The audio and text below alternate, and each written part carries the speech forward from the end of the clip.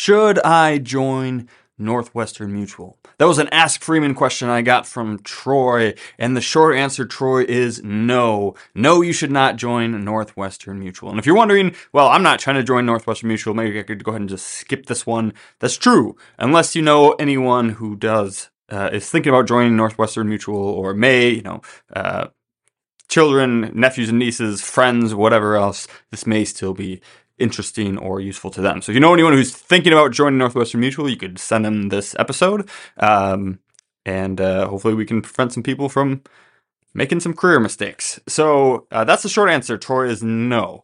And Troy had written in and he had asked, hey, I been through this interview process. I want to be in financial planning, explored some firms, went deep into the interview process with Northwestern Mutual. They'd interviewed him a bunch of times, him and his wife, and finally got the offer, and he's trying to weigh it out, and he's listened to a few of my things, and so he sent it in to me.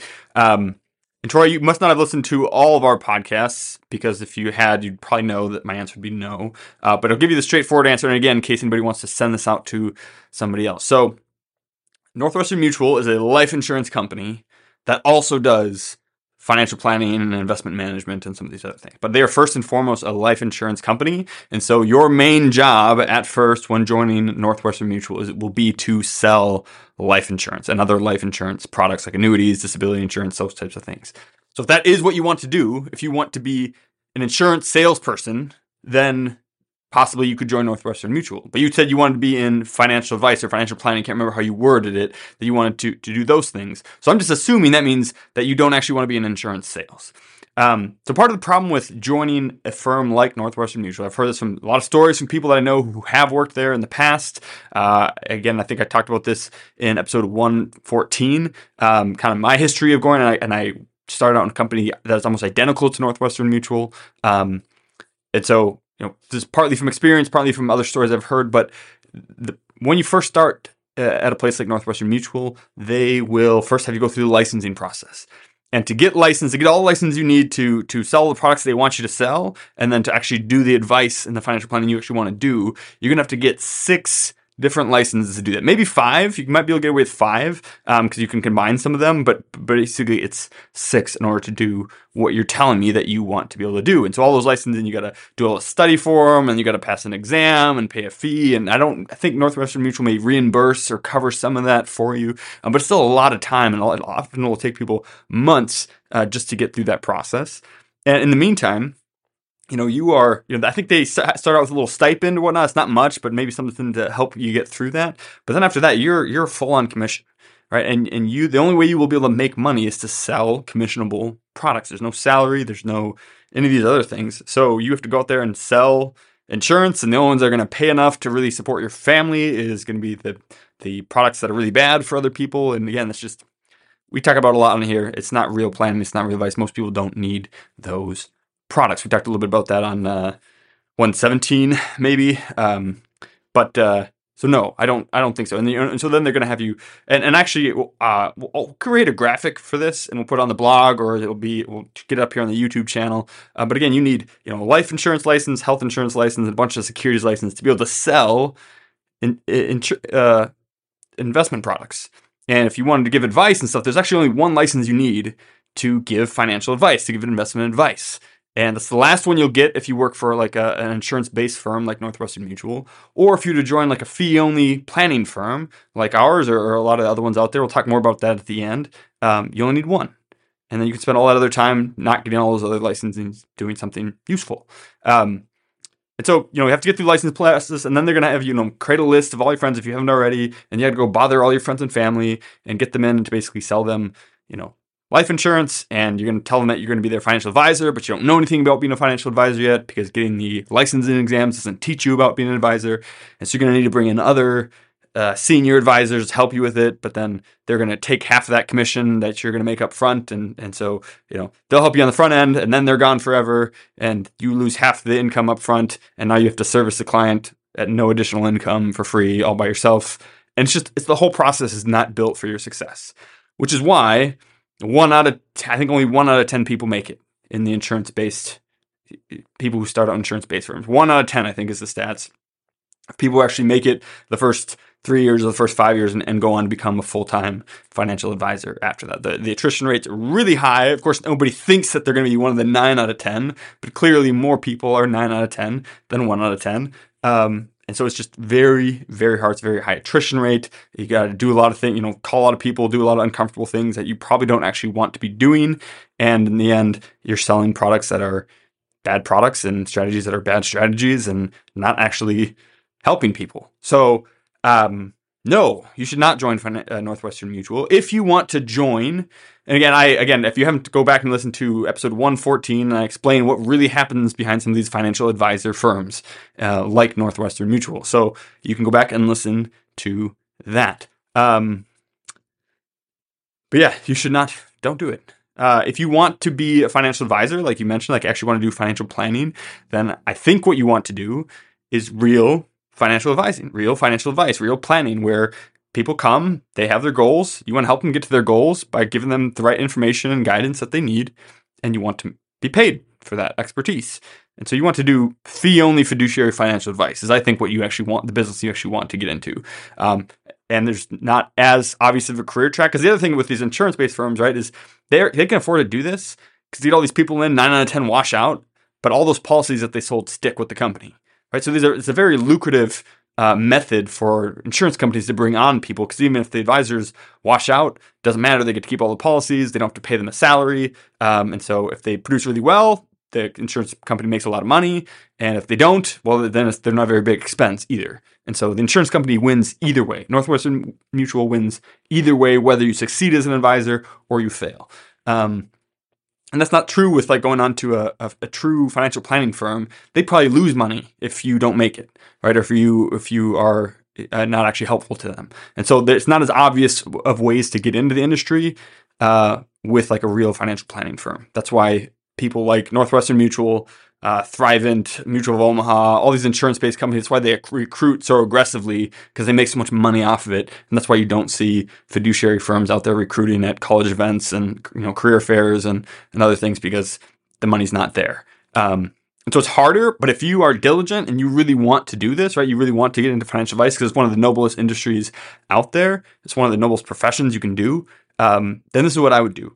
I would go to feeonlynetwork.com, search your area and find some firms that are within your area. And if they don't, you might have to look bigger and just find ones that would maybe do remote work. But see if you can join in the firm, not as an advisor, but a support staff that wants to work into an advisor. That's what we're trying to do with my firm, Lacrosse Financial Planning, where, because again, I grew up in this. Me and my business partner both did. We both were 1 out of the 1 in 10 that survived, and then kind of came together, kind of in the middle of that survival process.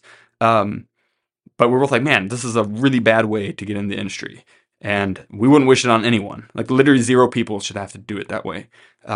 So we're trying to create it where we bring on people in operations, in opening accounts and paraplanning. And so that way you can learn how to do financial planning, learn the real skills that it takes to help people achieve their goals while getting paid a salary to do it, right? And it may not be as much of a salary as you're going to make elsewhere, but you'll be being paid to learn and to grow. And then you can eventually start, after you already know how to be an advisor, right, and can actually help people instead of calling yourself an advisor on day one when you don't know anything. You can start building your own client base and eventually transition out of operations into full-time advising when you have enough clients to support you and your family. And so that's what we're trying to do. There's other firms like that do that.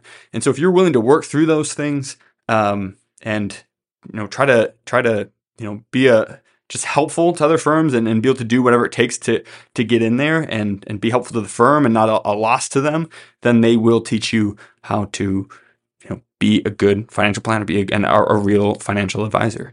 I wish we could hire everyone that wanted to do this. We can't, right? We are constrained in terms of, because we're only going to hire the right people at the right times, and we can't just, take in a whole bunch of interns all at once, throw spaghetti at the wall and see what sticks, like some of the big insurance-based firms can.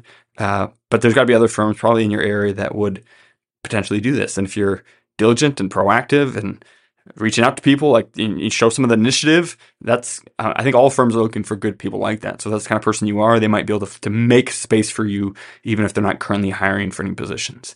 The other thing you can do, right, is you can volunteer to learn some of the skills. Like, hey, I don't have any skills yet for what you need, but I can learn them for free ahead of time if you want, right?